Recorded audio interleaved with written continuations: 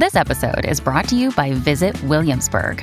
In Williamsburg, Virginia, there's never too much of a good thing. Whether you're a foodie, a golfer, a history buff, a shopaholic, an outdoor enthusiast, or a thrill seeker, you'll find what you came for here and more. So ask yourself, what is it you want? Discover Williamsburg and plan your trip at visitwilliamsburg.com. Hello, everybody. This is Marshall Poe. I'm the editor of the New Books Network. NBN listeners like to read books and buy them. So we thought we'd tell you that right now, our friends at Princeton University Press are having a remarkable site-wide sale. You can get 50% off books, including ebooks and audiobooks, with the code 50, F-I-F-T-Y, at checkout until May 31. You can save some real money on Princeton University Press books. I encourage you to go there and check it out. Welcome to the New Books Network. Good morning. Thank you for joining me for another exciting episode of New Book Network's African American Studies podcast. I am your host, Katrina Anderson. Today, I am joined by Professor Padraic Scanlan, author of Slave Empire: How Slavery Built Modern Britain. Professor Scanlan received his PhD from Princeton University and previously worked as an assistant professor in the Department of International History at the London School of Economics. Currently, he is an associate professor at the Center for Industrial Relations and Human Resources, cross-appointed to the Center for Diaspora and Transnational Studies at the University of Toronto. He is also a research associate at the Center for History and Economics at Harvard University and the University of Cambridge. His research focuses on labor, enslaved and free, in Britain and the British Empire during the 18th and 19th centuries. Professor Scanlan has also published in peer-reviewed journals of historical research, such as the American Historical Review, History and Anthropology, Journal of British Studies, and Past and Present, among other publications. He's written 2 books thus far. His first book, Freedom's Debtors, British Anti-Slavery in Sierra Leone in the Age of Revolutions, was published by Yale University Press in October 2017. Today, we are discussing his second book, Slave Empire. Thank you for joining me today, Professor Scanlan. Thanks very much for having me. So, can you tell us a little bit about the book? Sure. So Slave Empire is a history of, I guess you could characterize it as a history of the rise and fall of slavery in the British Empire. But the argument is a little bit different than a kind of conventional narrative of rise and fall. So roughly the book follows the rise of the British Atlantic Empire in the 18th century, an empire that I argue was anchored in the mass enslavement of African laborers, especially in the Caribbean, but also in what became the United States of America. And then the second half of the book is about British anti-slavery. But the overarching argument of that second part of the book is not that abolitionism conquered slavery in the British Empire, but rather that the way that slavery ended was very useful to the British Empire, right? And anti-slavery became a justification for empire. So slavery built the British Empire in the Atlantic world in the 18th century, and then anti-slavery allowed that empire to continue to flourish and continue to expand in the 19th century. So, how did you become interested in this topic? So my dissertation research, which became, as you mentioned, my first book, Freedom's Debtors, was on the abolition of the slave trade off the coast of West Africa. And one of the main insight or the main argument that I made in Freedom's Debtors was that although anti-slavery rhetoric in Britain was often oriented towards a kind of abstract humanitarianism, in practice, the process of actually doing the work of abolishing the slave trade off the West African coast involved an awful lot of compromise with and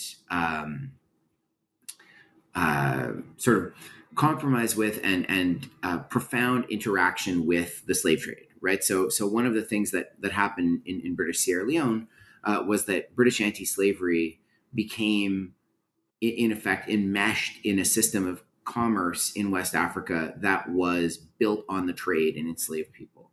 And so that kind of central insight that anti-slavery in practice in the British Empire was in many ways very different from what enslaved people might have imagined anti-slavery ought to look like or emancipation ought to look like, and that moreover, anti-slavery was extremely useful for expanding, consolidating, and justifying imperial and colonial rule in West Africa and later in other parts of the British Empire. Those kind of central insights were the kernel of slave empire.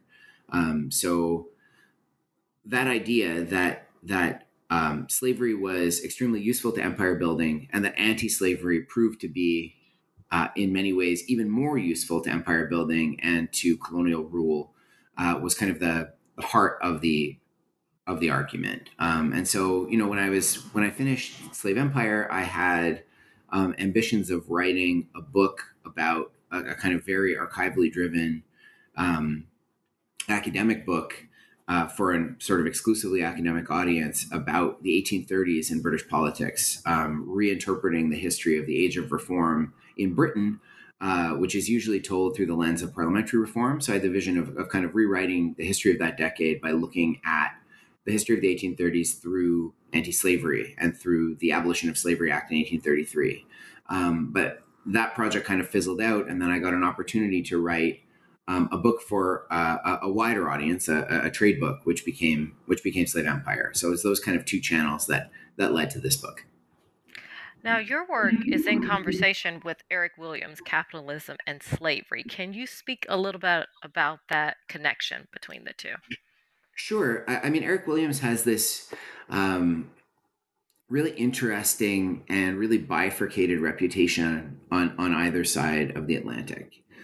So when I was in graduate school, actually, even when I was an undergraduate, right, Capitalism and Slavery was in print, widely read in North America, certainly a pretty important interpretation of the history of anti-slavery. But in Britain, Eric Williams is kind of, until quite recently, had been out of print and kind of sort of oddly siloed off from the historiography of British imperialism and British colonialism and the rise of British capitalism. So Williams made a number of arguments in Capitalism and Slavery, which was first published in the 1940s.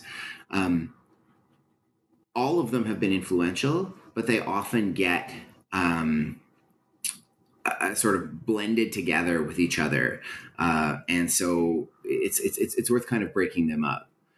So one of the arguments that Williams made, which has been, I think, the subject of book length rebuttals, which I think kind of miss the forest for the trees in some ways, is the argument. So one of the arguments that Williams made was that, in a sense, the economic value of slavery was beginning to decline at the time of abolition, and that sort of empirical claim about the relationship between capitalism and slavery in the British Empire has become the argument that people who disagree with Williams's other arguments kind of focus on to refute, right? Because it's empirically untrue that slavery was becoming less valuable to the British Empire, especially at the time of the abolition of the British slave trade. But Williams's bigger argument, in my view, is that you can't understand the rise of 18th century British imperialism without understanding how deeply and how completely the mass enslavement of African labor was to the rise of British Atlantic political economy. So Williams's argument is that British capitalism was made both with and by mass enslavement on especially sugar plantations in the Caribbean, but also on other plantations in the British colonies that became the United States of America. And that, moreover, abolitionism, or rather not abolitionism itself in the sense of opposition to slavery in principle, but the actual political movement to end slavery can't be understood without thinking hard about the material circumstances in which that political program took place.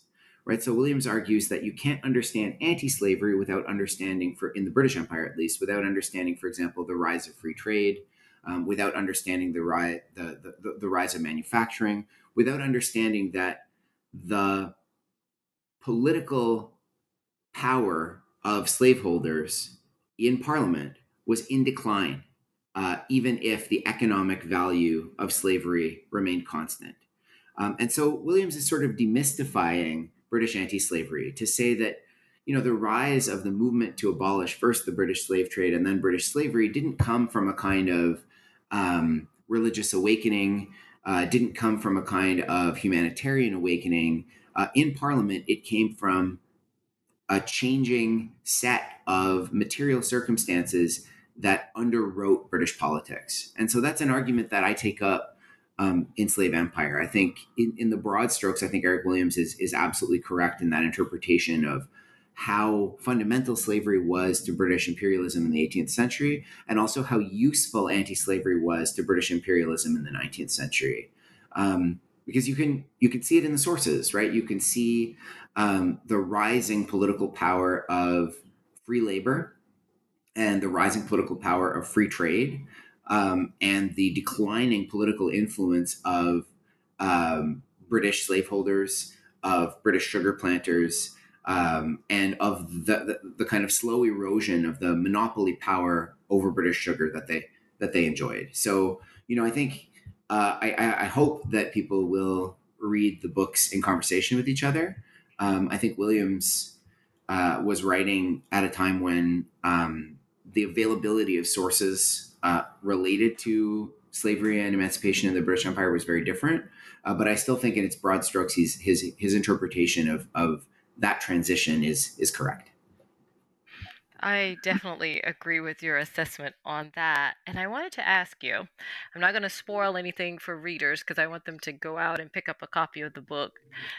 How profitable was Britain's sugar empire, and how did it transform, like, Britain itself? Yeah, I mean, there's this famous anecdote that might be apocryphal, of William Pitt the Younger and George III riding in a carriage in London, and seeing an even more kind of, so imagine the sort of at the the Queen's Jubilee and then the Queen's funeral and the King's coronation. Imagine those kind of gilded, incredibly ornate carriages that the royal family travel in on special occasions. And apocryphally, the king and Pitt saw an even grander carriage belonging to somebody whose family was deeply involved in slavery and sugar passing by on the street, right? And then George III, again, maybe not, turned to Pitt and said, "And what of the sugar duties, Pitt?" or something like that, to kind of say, how is it that somebody who is a sugar planter can have a carriage grander than the king? And that tells you something, I think, about the relationship between wealth in Britain, the expansion of the empire, and slavery in the Caribbean.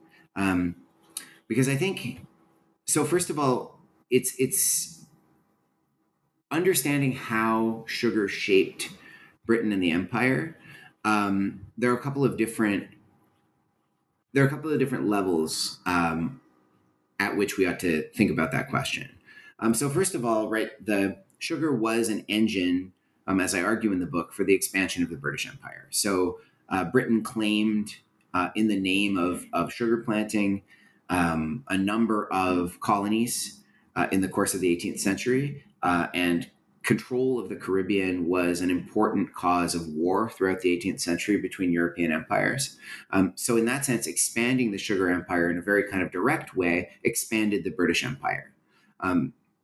With when the possibility of claiming a new sugar colony, like Trinidad, like the colonies that became British Guiana, right? These colonies that were taken from various other European empires and absorbed into the British Empire. That was a very material expansion of Britain's footprint in the Caribbean and Britain's footprint in the Atlantic world.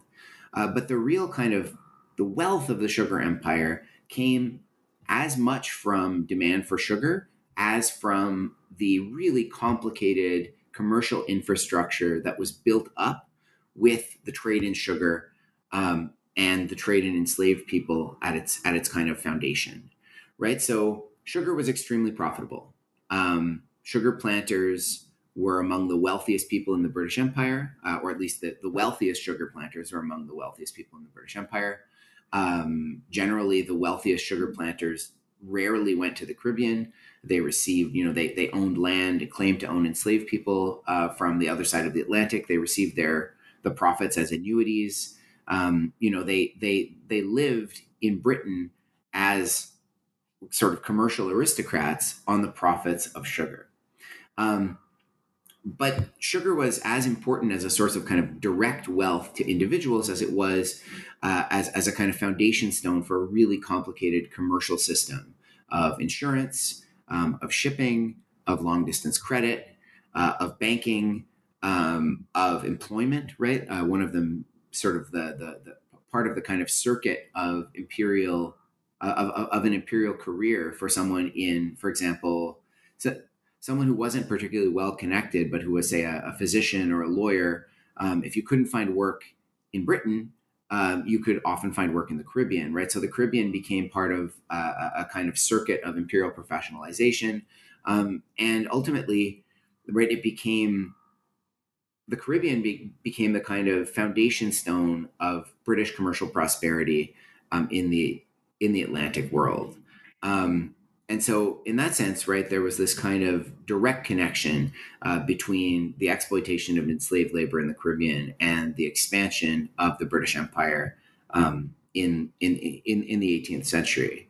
And sometimes the consequences of that for British culture could be kind of paradoxical. So, one of the things I explore in the book is the rise of what historians of the Stuart era, the kind of late Stuart era at the beginning of the 18th century in Britain, call polite culture, right? So there's this, right, the early 18th century in Britain was an extremely violent, dangerous, raw time to be alive, both in Britain and in the wider empire. And in culture, sort of culturally, the response to that wasn't to embrace that kind of rawness of everyday life, but rather to create this kind of extremely mannered, very deliberately self-restrained way of presenting yourself to the world, which became known as kind of polite culture, and was especially iconically represented in the magazine The Spectator, right, which was a kind of extremely popular publication at the beginning of the 18th century, full of essays on how to be polite in this very specific way. So in some ways, right, the impact of this brutally exploitative empire in the Atlantic was paradoxical in Britain, but it was still there. So, there are all kinds of ways that sugar and imperialism transformed Britain in the 18th century, from commercial infrastructure to cultural transformation. There are a number of things that come to mind as you are um, discussing how it transformed Britain and its empire. And one of the things that right now that's sticking out in my mind is you mentioned this notion of polite culture. Did that translate also into the Caribbean, or was that solely in Britain? So what was kind of white colonial society? How did it look in the Caribbean? Were they kind of imitating, or was it different?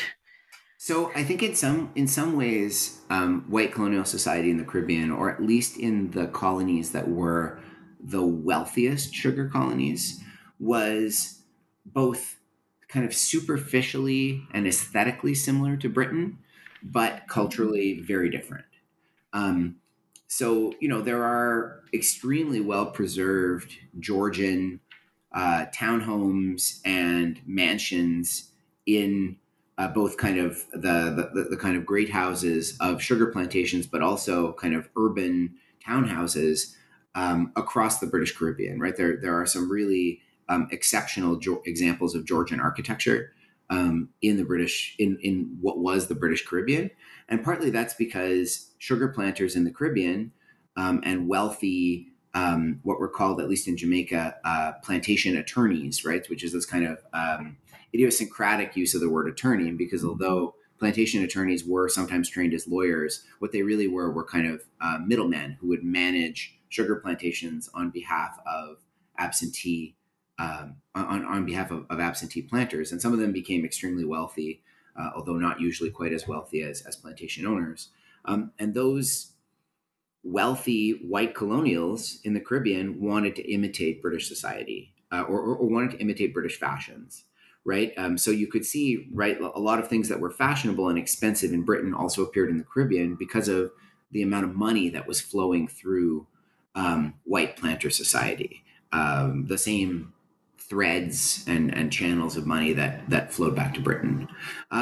But as it was, right, at the outset, there were class divisions in the sort of 17th century in the British Caribbean. So famously, in some of the early rebellions in Barbados in the 17th century, enslaved people of African descent and white indentured servants fought on the same side in attempts to overthrow the planter aristocracy.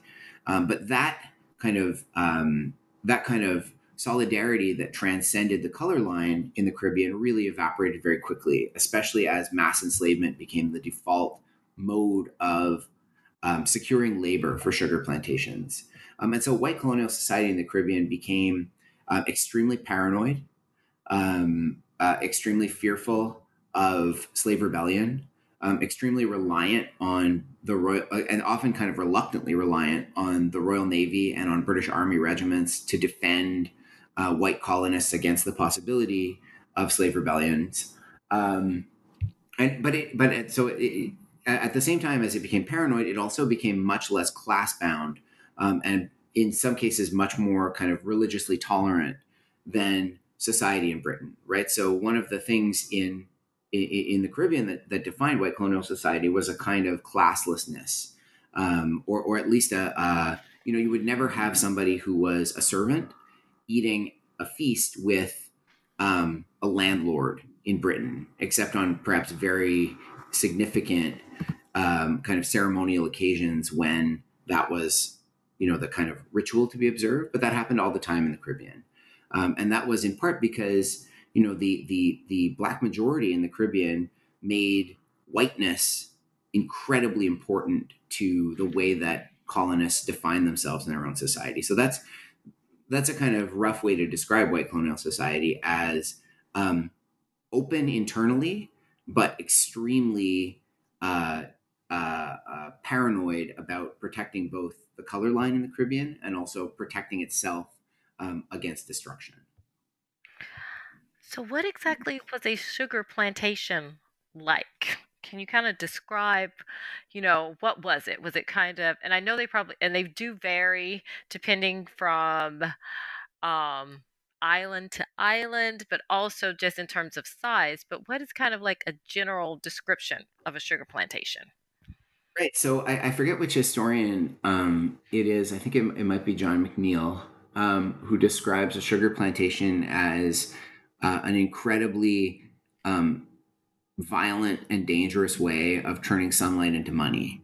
Right. And I think that's it's sort of a glib way to describe it, but it's not all that far off the mark. Right. So sugar plantations, at least in the early 18th century, or the first half of the 18th century, before the rise of more sophisticated industrial like proto-industrial factories in Britain, would have been one of the largest workplaces in the British Empire.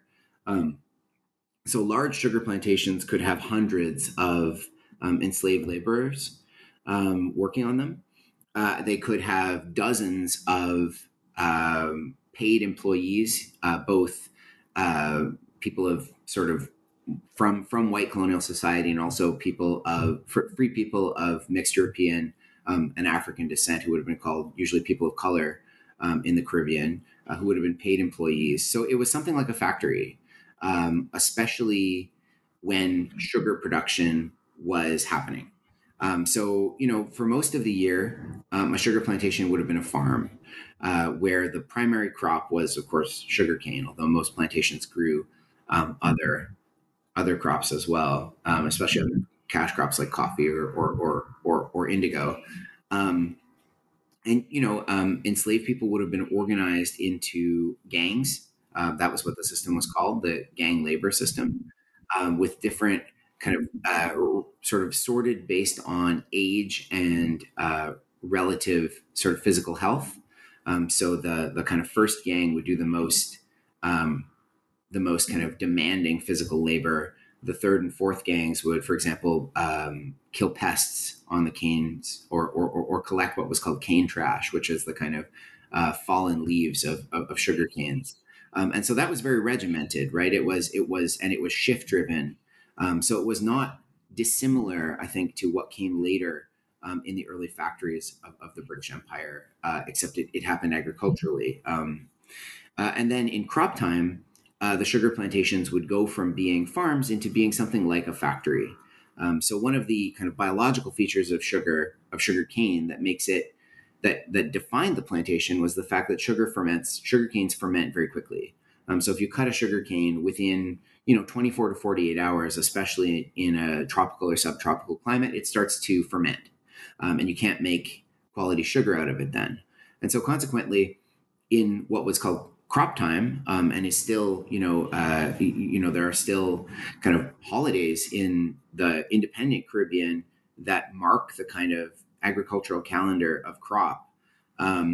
In crop time, all of the enslaved laborers on the plantation would have different tasks: cutting down the canes, putting them through the mills, and operating the huge, extremely energy intensive boilers where the juice of the cane would be gradually boiled down and clarified in a series of large, usually copper boilers, and it would kind of sluice down until it was finally laid in kind of deep sort of metal trenches to crystallize. And so that period of time was paradoxical on a plantation, because it was both a time when a lot of enslaved laborers would be injured and sometimes killed in a very brutal, like dangerous industrial process that was often done in near darkness, right? A lot of sugar boilers operated 24 hours a day, or nearly 24 hours a day, with very little light, and they were very dangerous machines. But at the same time, it was a period when, there was a lot more kind of there were more rations on the plantation distributed to enslaved laborers. It was a time when people were generally healthier, but also much more likely to die a violent death. So the plantation was this really complex, violent, often brutal combination of farm and factory, and of course for enslaved laborers, also a kind of like open air prison. So it's an institution that I think is worth thinking about critically and systematically, because I think it had a very profound impact on all kinds of modes of organizing labor, both free and enslaved, from the 18th century on. So, as you mentioned, it was the plantation was this brutal, violent place that was effective more often than not in producing sugar that would be exported, but what was the experience of the enslaved members? How did they kind of carve out a space for themselves, or were they able to, given the overarching brutality that would be needed to keep this system in place? Yeah, I mean, I think one of the things that I write about a little bit in the book, and I'm certainly not the first person to write about this, is the institution of the provision ground. So, I think most people, and one of the things, I'm writing now about the Irish famine, which is a very different kind of theme, but it's the same kind of, I think when people imagine themselves in the past, right? They often imagine themselves as having a kind of exceptional bravery that most people don't have, right? So I think that there was, so plantations were big, and in most Caribbean colonies, the majority of people in the colony were enslaved people of African descent. They had a huge numerical advantage, and enslaved people had a huge numerical advantage over both free people of color and white colonial society, or members of white colonial society. But the threat of the consequences of rebellion were spectacularly brutal, right? So I think that many people were kind of there's this kind of tension, right? There's this idea. I think let me reframe this. There's this idea. I think that plantations were places of constant surveillance and constant violence, and they were certainly places of profound and oppressive surveillance, and they were places of bursts of grotesque violence.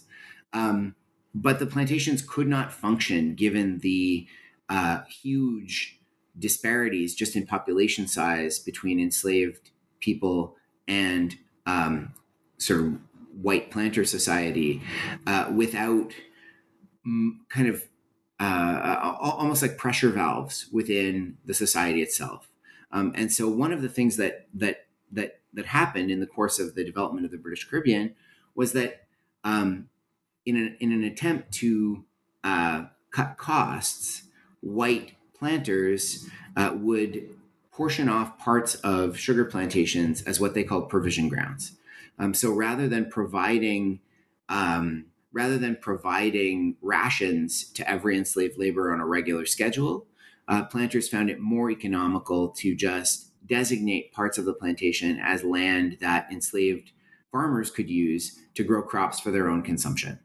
And over the course of generations, those provision grounds became incredibly important sources of food, not only for enslaved people, but also for almost everyone in colonial society. So you have this kind of paradoxical effect, this kind of underground economy that runs underneath plantation society, where you have this kind of legal fiction that people can be property and that therefore can own, people who are property legally can't own property. But in practice, enslaved people had very durable, long-lasting claims to provision grounds. And at least enslaved people who were sort of higher up on the hierarchy or controlled prominent provision grounds would also sell a lot of their surplus at colonial markets. And so you had this kind of strange paradoxical force within the plantation economy where people who were legally speaking property had property and were earning money selling crops. And so one of the things I try to bring out in Slave Empire is to kind of show how both the kinds of freedom and autonomy that things like the institution of the provision ground afforded to enslaved people, without losing sight of the fact that this was a kind of remarkable cultural achievement and remarkable example of economic autonomy that was sort of carved out by enslaved people over generations in the face of a system that was overwhelmingly oppressive, right? So I don't want readers to come away with the idea that the plantation was a kind of totalitarian institution, because it just couldn't be. And so there were places that were small and that were fragile and that were almost always subject to revocation, where enslaved people could kind of carve out a degree of economic and cultural autonomy. And I hope that readers won't interpret that as as like a kind of as like an endorsement in any sense of the plantation economy, but more as a sense of the kind of something that's worthy of our attention, right? Of this kind of economy that ran underneath a much larger transnational sugar economy. I agree with that assessment, and I think it is definitely worth looking into more and learning about more in greater detail. Now I want to shift our focus a little bit and talk about the age of revolutions that's going to be going on. You have the American War for Independence, you've got the Haitian Revolution, the French Revolution. So let's start with the American War for Independence. How did that change the British Empire in the Caribbean? I think the first kind of anecdote that's worth thinking about to kind of center that, to try to understand the position of the British Caribbean in relationship to British North America, and the 13 colonies, and then the United States of America, is to understand that when the American War of Independence began, Britain's colonies in the Caribbean rattled their sabers a little bit, and threatened to join the United States of America, were broadly. I mean, I think a lot of people in Britain were sympathetic to the American colonists, and colonists in the Caribbean, or at least white colonists in the Caribbean, were very sympathetic to the American cause and believed, had many of the same grievances with the British Empire as their fellow colonists on the North American mainland, but none of the British colonies in the Caribbean joined the American War of Independence. And the reason is that the Caribbean colonies relied on the kind of remainder of British 17th century mercantilist policy for their livelihood. So, under a series of laws called the Navigation Acts, that protected British trade, and under a series of other acts related to sugar duties, sugar planters in the Caribbean enjoyed what was effectively a closed market in Britain for their sugar. So and we'll talk about this in a minute when we talk about the Haitian Revolution, but other European empires by the time of the American Revolution were producing higher quality sugar in greater quantity and with greater efficiency than Britain's colonies. So Britain's colonies on an open market probably couldn't really compete with other European colonies for the European sugar market. And so they relied on the fact that they were effectively protected in Britain. And so, although the Caribbean colonies shared a lot of the mainland colonies' grievances with the British Empire, they needed that imperial connection for their economic survival. And so that fact underwrites a lot of the consequences of the American War of Independence for the British Empire, or the British Empire in the Caribbean, because the American colonies were among the British Caribbean's most important trading partners. There's a reason why places like Massachusetts and Rhode Island flourished in the 17th and 18th century. And it wasn't from agriculture, right? They're not particularly fertile places, but they were hubs of trade with the rest of British North America and with the Caribbean. And they had much more diverse economies. They had a lot more settlers. They had a lot more kind of independent standing within the British Empire. And for the anti-slavery movement, the loss of those colonies, which seemed on the face of it, at least to British anti-slavery leaders, more respectable, less violent, less seedy, right? The loss of the American colonies opened a new space for the British Empire. Because or rather for British imperial anti-slavery, because it suddenly seemed possible to people in Britain with an eye who wanted to regulate or even end both the slave trade and plantation and sort of colonial slavery, to kind of notice that the Caribbean colonies depended on Britain. And so therefore, the Caribbean colonies, anti-slavery activists reasoned, could be controlled from Britain.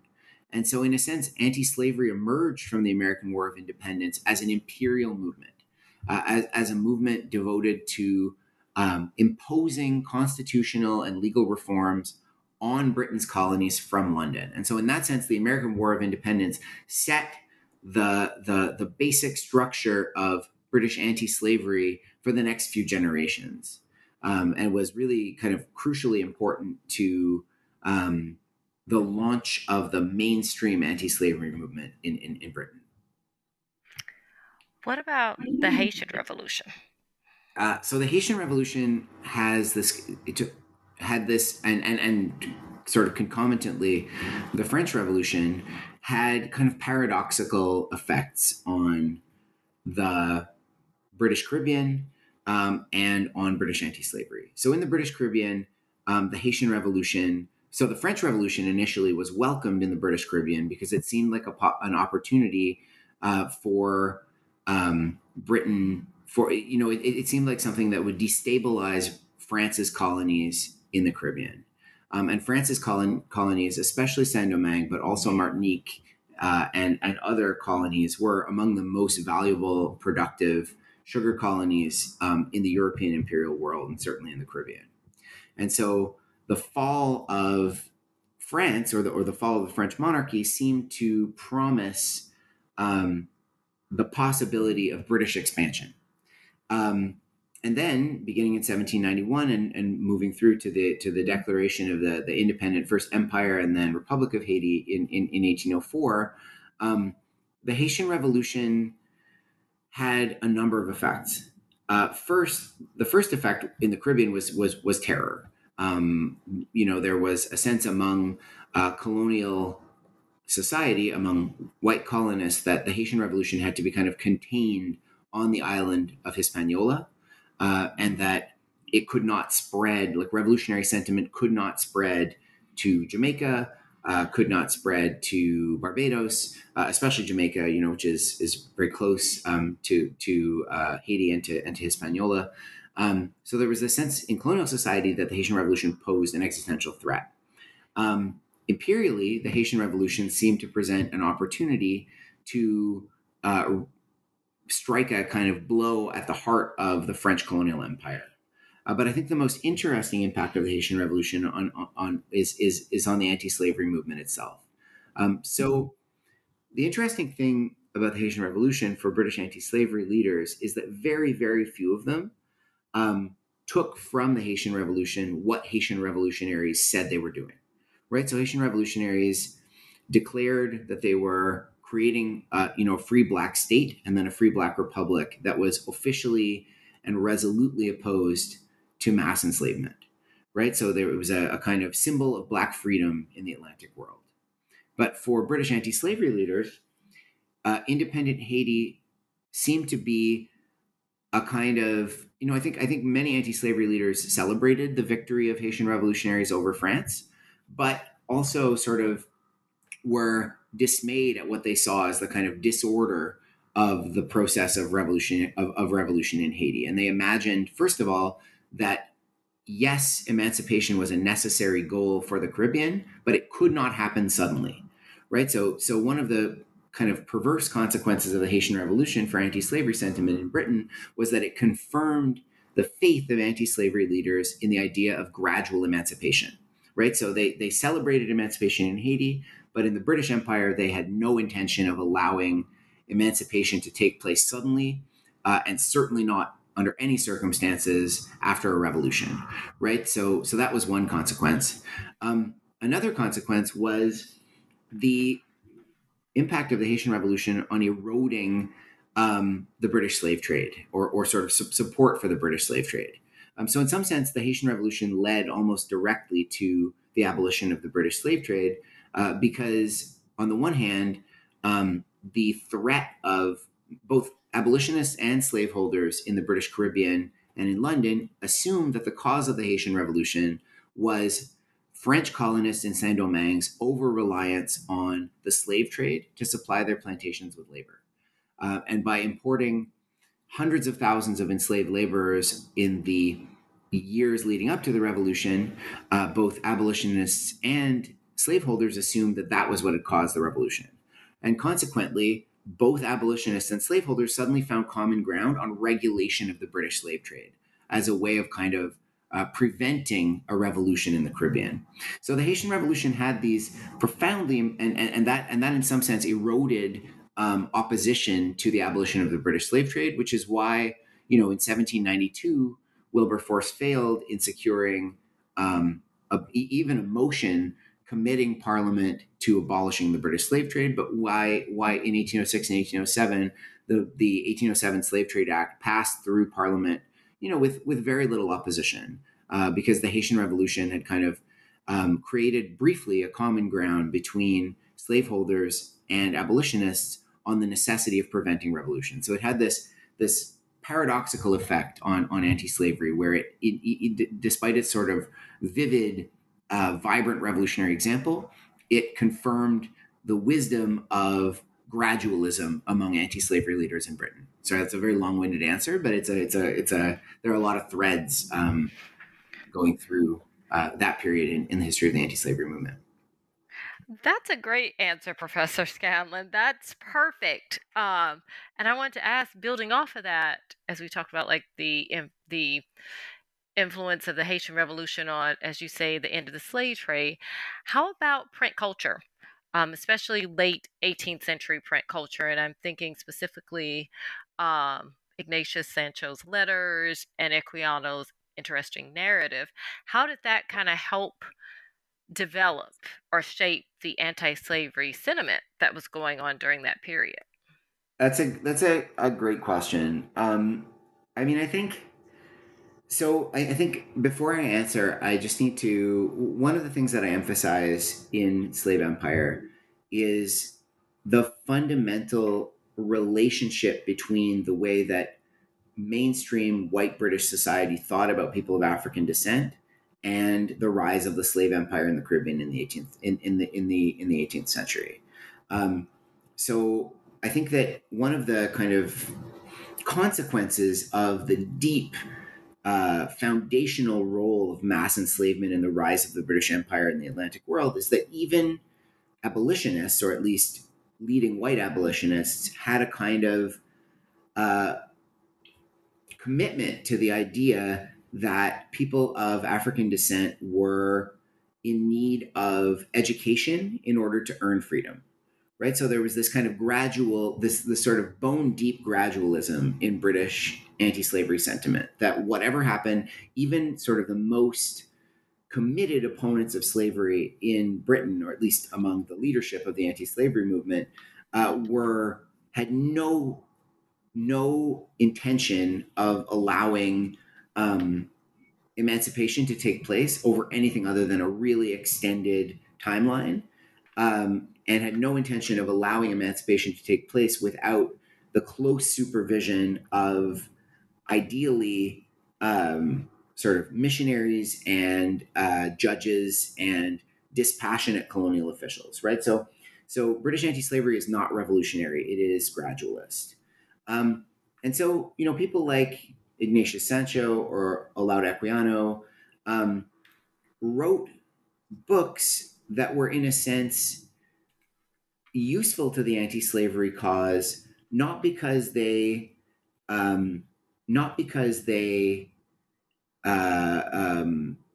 augured for the immediate abolition of either the slave trade or slavery, but rather because, at least to kind of mainstream white British readers um, who were a part of this kind of culture of gradualism, they confirmed that people of African descent were capable of civilization, right? So the fact that Equiano's autobiography was, a minor bestseller when it was published, the fact that Ignatius Sancho's letters were published after his death as this kind of, and Sancho was a grocer and a musician, and kind of, his letters are a really interesting look both into Black life in London in the 18th century, and also into the kind of bohemian art world of the 18th century. So these books were meant to show for abolitionists, or rather, abolitionists read these books and said, yes, here is proof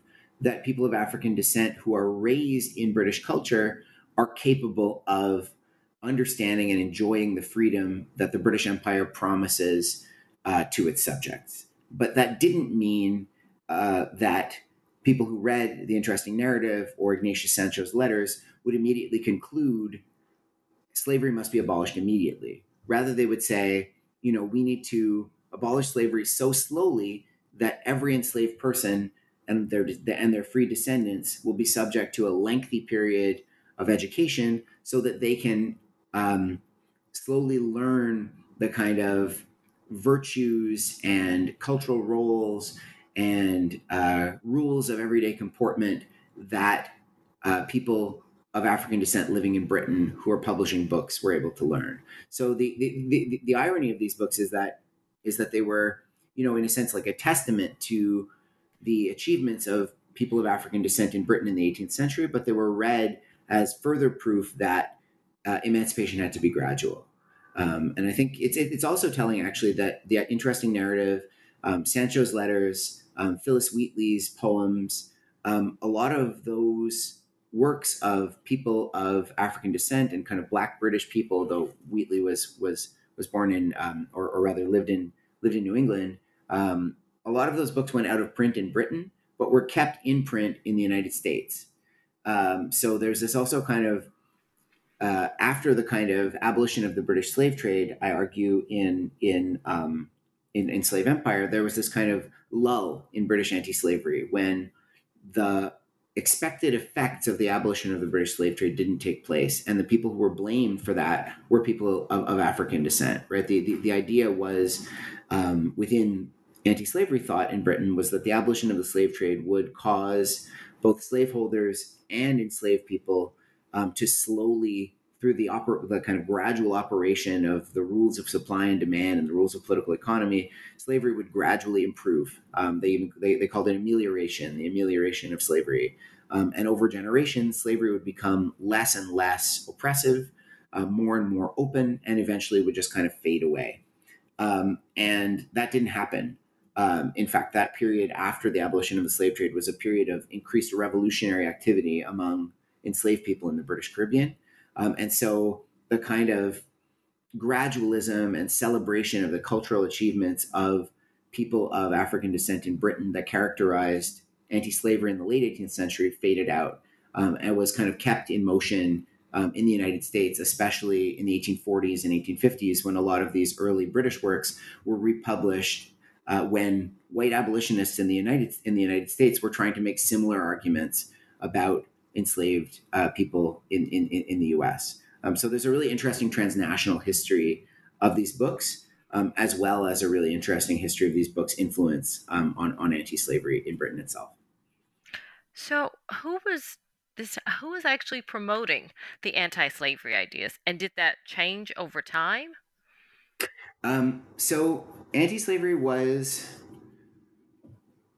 So I would say I one of the things I try to do in the book is to separate different generations of the anti-slavery movement. And so I think the most important generations, or not most important, the generations that get the most attention in the book are the ones who promoted first the 1807 Slave Trade Act, and then the 1833 Abolition of Slavery Act, which ended colonial slavery in the British Caribbean and most of the British Empire, although not all of it.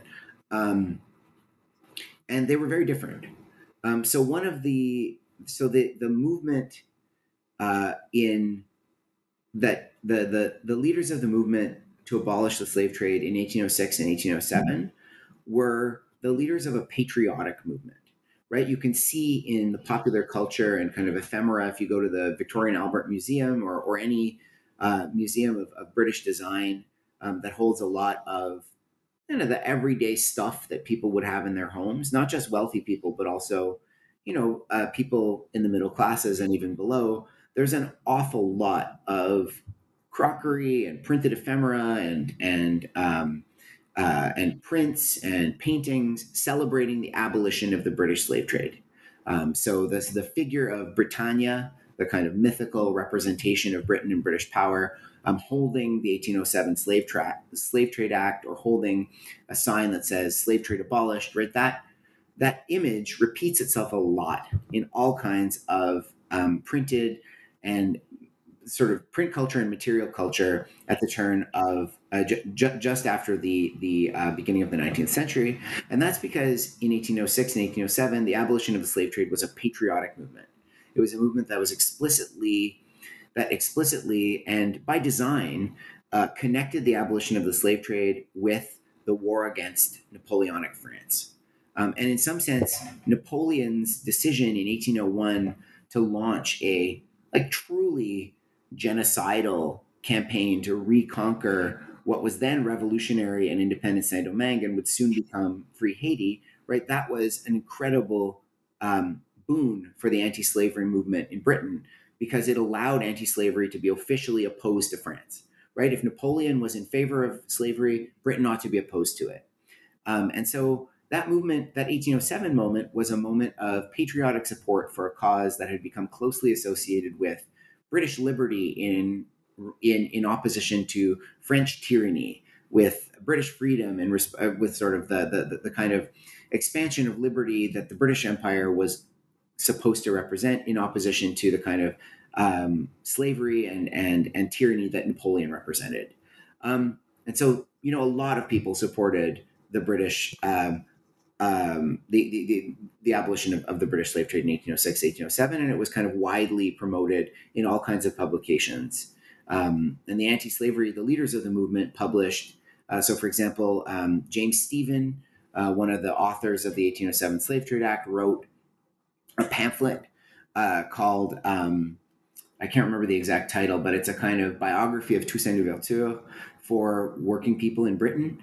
That was, widely distributed. You could buy it for pennies. Thomas Clarkson wrote a really large, much heavier kind of 1,200-page history of the abolition of the British slave trade that was published right after in 1808. That was for kind of more sort of middle-class readers, but there are all kinds of ways to sort of celebrate and promote 1807. 1833 was a very different kind of movement and had become like anti-slavery in 1833 was much more closely associated with a very specific kind of middle-class reformism within Britain itself. So the Anti-Slavery Society, which was the which emerged from an older anti-slavery society called the British and Foreign Anti-Slavery Society. So the Anti-Slavery Society in Britain was primarily a middle-class movement. It was organized in a very specific way that was characteristic of British reform movements in the sense that it had a kind of central bureau in London and then a whole bunch of provincial chapters scattered across Britain. Its tools, like in 1807, were the parliamentary petition, the mass meeting.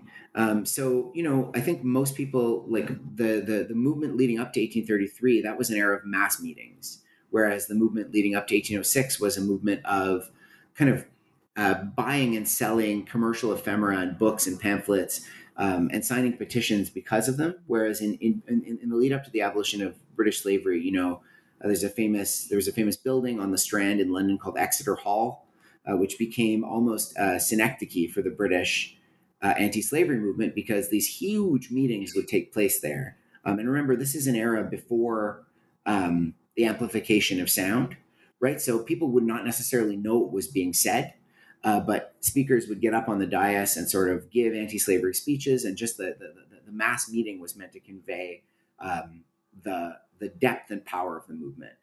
So you can track the evolution of British reform and the kind of patterns of British reform movements in the development of anti-slavery between 1807 and 1833. What's interesting is you was mentioning, the different time periods, and you have the 1807, as you noted, the abolition of the slave trade, and then you have 1833. We're actually talking about what they called end of slavery in the British Caribbean, but we'll get into that in a few moments. But there's a figure that I often think about, and one that I'm working with personally myself, which is Mary Prince, and how she fits into this narrative, or does she? Yeah, I mean, great. So Mary Prince was her autobiography, her life writing, which was, if I sort of dictated according to the publication, right? Dictated and then edited. It's clearly her life story that has been kind of filtered through a series of editors within the anti-slavery movement. So Mary Prince was, in some sense, her story was a story that characterized the sort of person that abolitionists in the British, at least sort of mainstream abolitionists in Britain, considered to be the kind of person who was ready for immediate emancipation, right? And in some sense, the fact that she was ready for immediate emancipation was meant to show that other enslaved people were in greater need of close supervision and a kind of didactic education in how to use their freedom before they could receive emancipation, right? So Mary Prince's story is a story of, brutal exploitation, sexual assault, the personal and familial tragedy. But at the same time, Mary Prince, she emphasizes in her biography, is trying to earn money to kind of purchase her own manumission. And she's married, if I remember correctly, to a free tradesman but she's separated by him by the threat of re-enslavement. And so in some sense, she represented the kind of ideal proof to people who might have been skeptical of emancipation, because this was published in the early 1830s, right on the eve of the 1833 Abolition of Slavery Act, when the anti-slavery movement was sort of gathering its strength again to make another push for an end to colonial slavery. And so Mary Prince, in some sense, represented a kind of ideal person to exemplify the readiness of people of African descent for freedom, right? Here's somebody who is married. Here's somebody who is already earning wages, despite the intense limitations on her freedom of movement that enslavement or the threat of re-enslavement presents.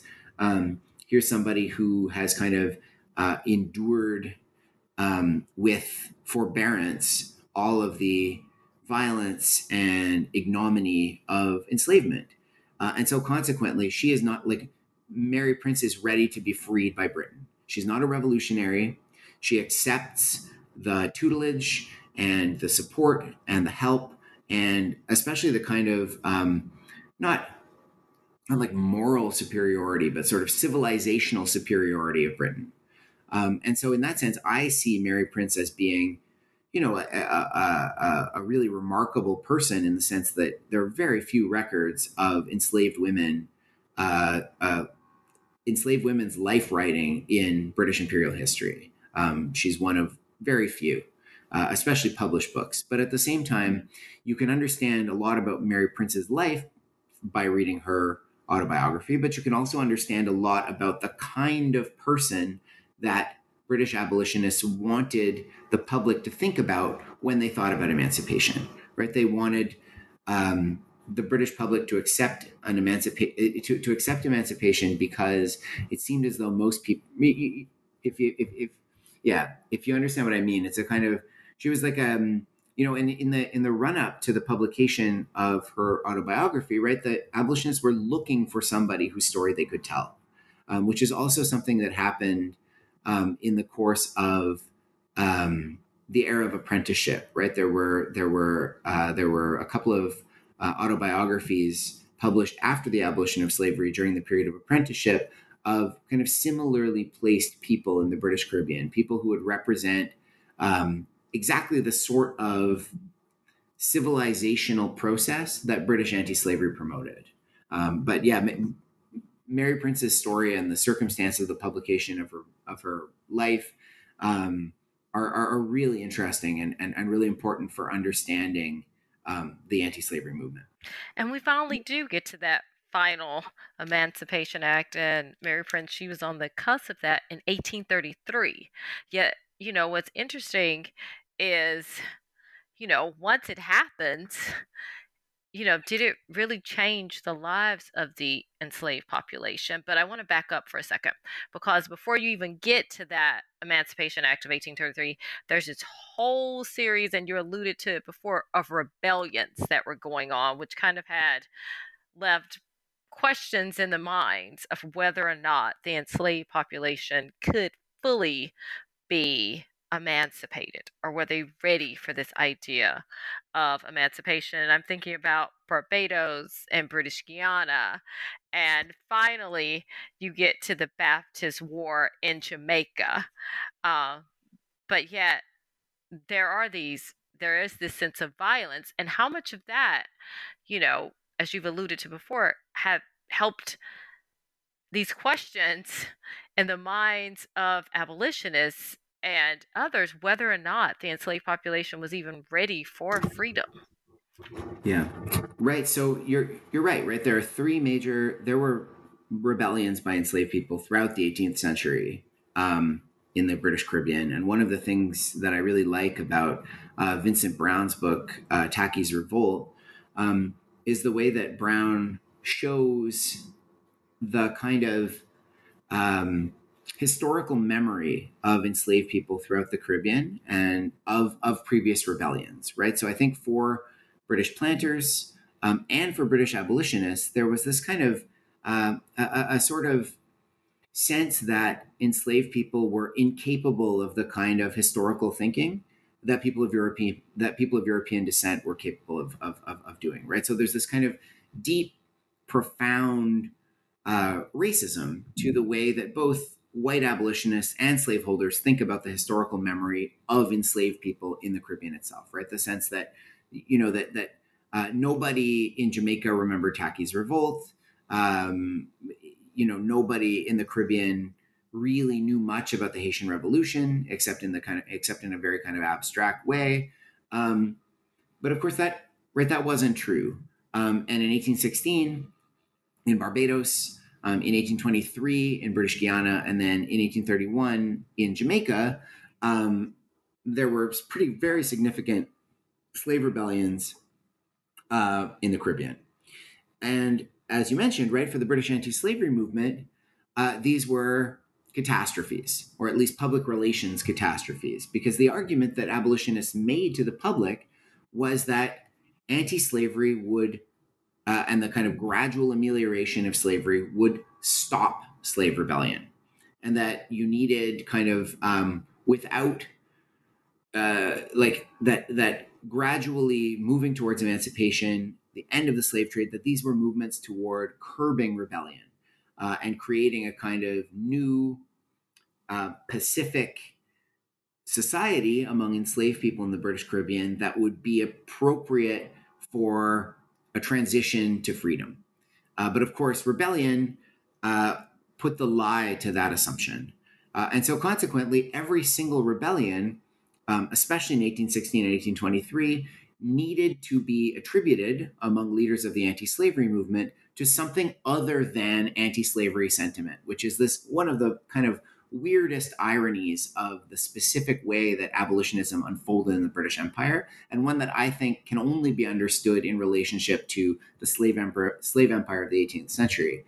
So you had, for example, in Barbados in 1816, which was a rebellion, you can see, there were flags preserved or copies of flags preserved carried by enslaved rebels that clearly show British imperial symbolism on the flags, lions, people of African descent wearing British clothes, Union Jacks, the flag of the Royal Navy, right? All this British symbolism was on these flags. It's pretty clear that in the 1816 rebellion in Barbados, the rebels thought that they had already been emancipated and that white colonists were keeping them in slavery, and that if they rose up, the British Army would join them, which is absolutely the opposite of what abolitionists wanted.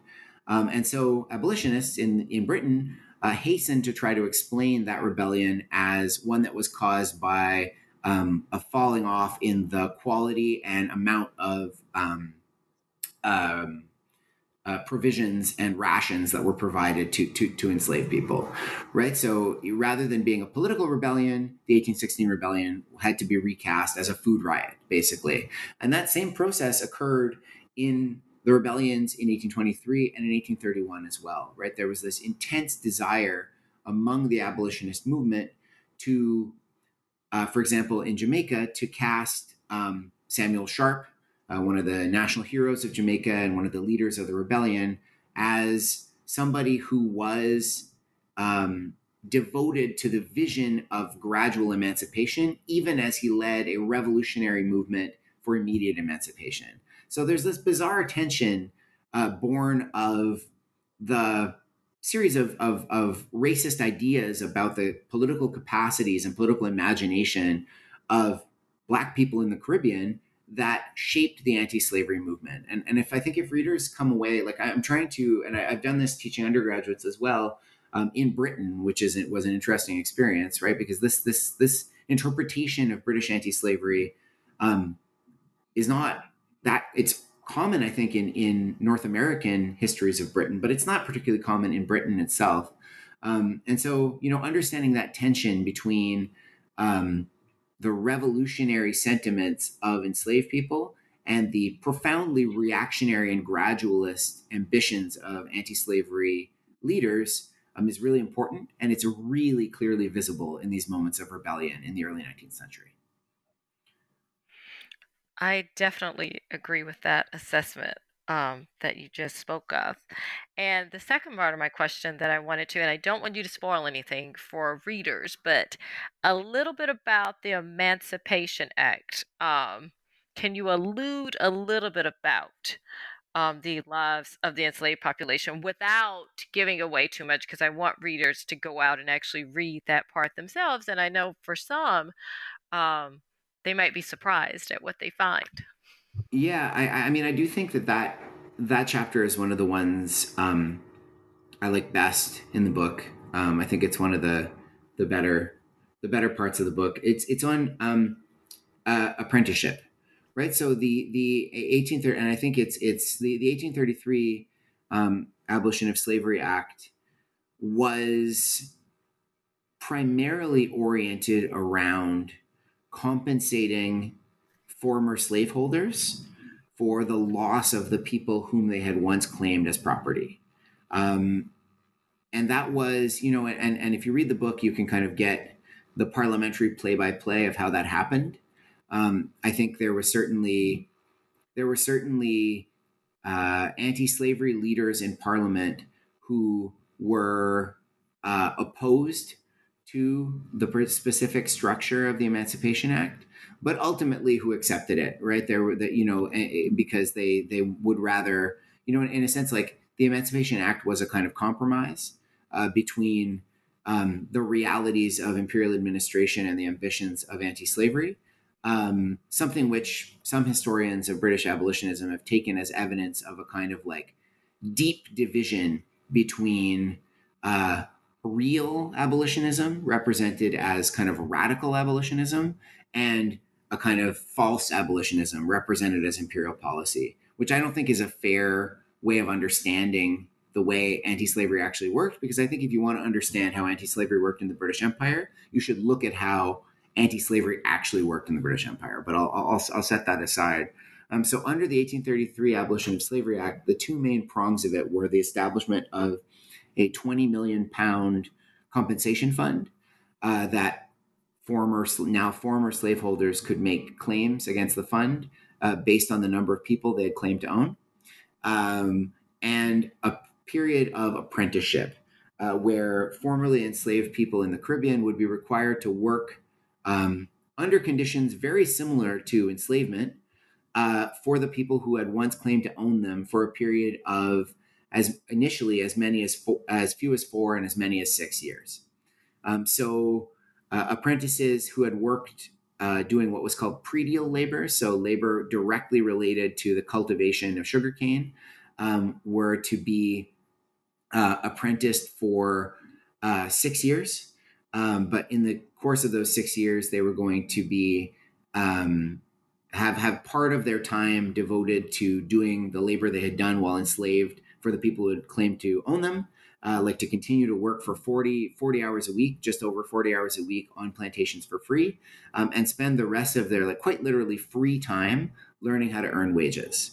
And of course, as we've talked about earlier in our conversation, enslaved people knew what wages were and knew how to earn them, right? So the presumption that enslaved people needed an education in how to function within a free market economy was a kind of false premise of British anti-slavery. And then the other kind of non-predial laborers, who were people who would have been tradespeople or rangers or drivers, who were people who managed enslaved laborers or coerced or disciplined enslaved laborers who were themselves enslaved. Those people would have had 4 years of continuing apprenticeship where they would basically continue to work as though they were enslaved, but at the end of those 4 years, they'd be emancipated. And the logic of those two of that distinction was that people who worked in the fields had more to learn about how to be free than people who were, for example, an enslaved blacksmith or an enslaved farrier or an enslaved servant.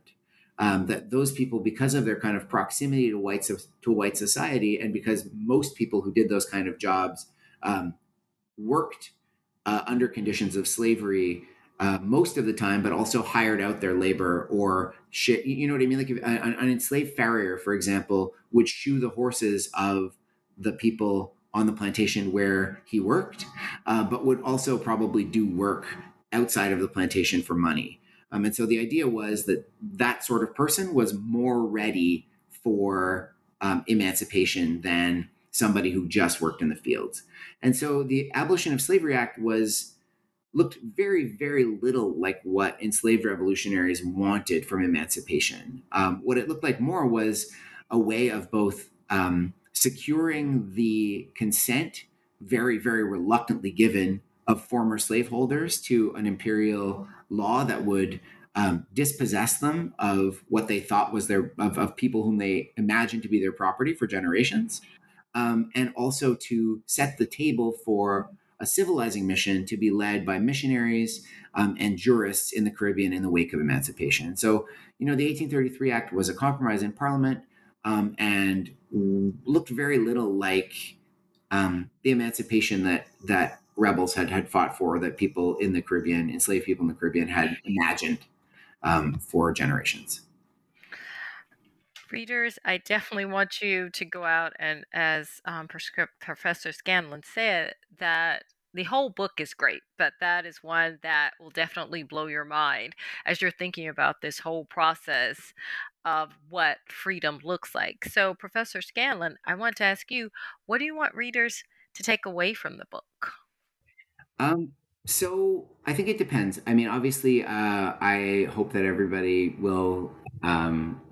I think it depends, right? I think that North American readers, I hope will take away from the book an understanding of slavery in the Atlantic world that is a little bit less focused exclusively on the American experience. To show that yes, like just as mass enslavement is inextricable from the rise of the United States, sort of an essential and indelible part of the American story. It's also an essential and indelible part of the rise of the British Empire, but not in the same way. So I hope that North American readers will understand that slavery in the British Empire was a different institution. It had similarities with slavery in the United States, but in many ways it was a different institution with different consequences in Britain and in the Caribbean, and that it needs to be understood both in relationship to American slavery, but also on its own terms. And so, in that sense, I hope that North American readers will read it as a caution against a kind of exceptionalist understanding of slavery and empire and political economy in the United States. British readers, I hope, will read it. I think there's a kind of moment now, which is good to see in British popular culture and in British popular history, where at least some Britons are thinking more about the legacies of colonialism and the legacies of slavery in British society. And I think that that's good and necessary and important. But at the same time, I do think there's a kind of heroic narrative of abolitionism in Britain that is emerging, right? So rather than being, and you can see this in all kinds of recent, like quite briskly selling books about that are intended to kind of rehabilitate the British Empire, right? To say, yes, of course, Britain participated in slavery in the 18th century, but look, Britain was also the first major European empire to abolish its slave trade, the first major European empire to abolish colonial slavery. And so therefore, the real story of British imperialism is freedom rather than slavery. And to those readers, I hope will read Slave Empire and see that the story is much more complicated and much more morally ambiguous than that. And to remember, as Eric Williams wrote, and I'm paraphrasing him in Capitalism and Slavery, right? You would think that like Britain invented the slave. You would think, based on the way that British abolitionists wrote about slavery in their own time and the way that apologists write about it in the present, that Britain invented colonial slavery just to abolish it. That Britain participated in the slave trade just so that it could end its participation in the slave trade. And I think that attitude has become more pervasive in apologies for the British Empire in the present. And I hope that British readers will see that British anti-slavery was not without its achievements, right? The abolition of the British slave trade in 1807 and of colonial slavery in 1833, right? These are substantial achievements of British politics in the 18th and 19th centuries. But what those laws and what those achievements meant for enslaved people and for emancipated people and for their descendants looked very, very different than what those people themselves desired, right? And so I want to draw I want to draw British readers' attention to the distinction between imperial anti-slavery as a project of continuing imperial consolidation and colonial rule, and a kind of more grassroots impulse for emancipation and autonomy that came from enslaved people. And I want people to understand that one of those two forces won out. And the force that won out was a very imperial version of anti-slavery. And I don't mention this in the book, but I'm Canadian, and it's worth noting, right, that in 1867, Canada under the British North America Act became a British Dominion. And in 1867, after the Morant Bay Rebellion, Jamaica, after having one of the longest sitting colonial legislatures in the imperial world, became a crown colony.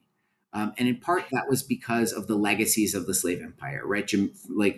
Jamaica, the British Empire couldn't countenance a Jamaica that was where most of the legislators were the descendants of enslaved people. And that was both because of events after emancipation, but it's also because of the very long history of slavery and imperialism in the British Empire. So, in a sense, like, this book is more for people interested in the British side of things, and I wrote it while I was in Britain. But I hope that there's something in there for every reader. I definitely think there is. Definitely, even though, as you say, it's targeted for the British, as you mentioned, for those in North America, one of whom is myself, there's this idea of Britain, especially the land of freedom, especially as I'm thinking about, starting 1840s, 50s, 60s, you have the Black Americans going over to England to get that transatlantic support to end slavery in American society.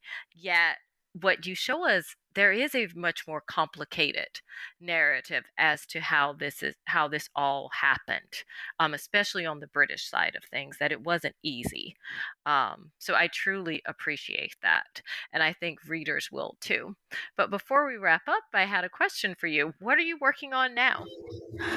Right. Thanks. Yeah, I am almost finished the manuscript for a book that is tentatively called The Irish Question. Although I am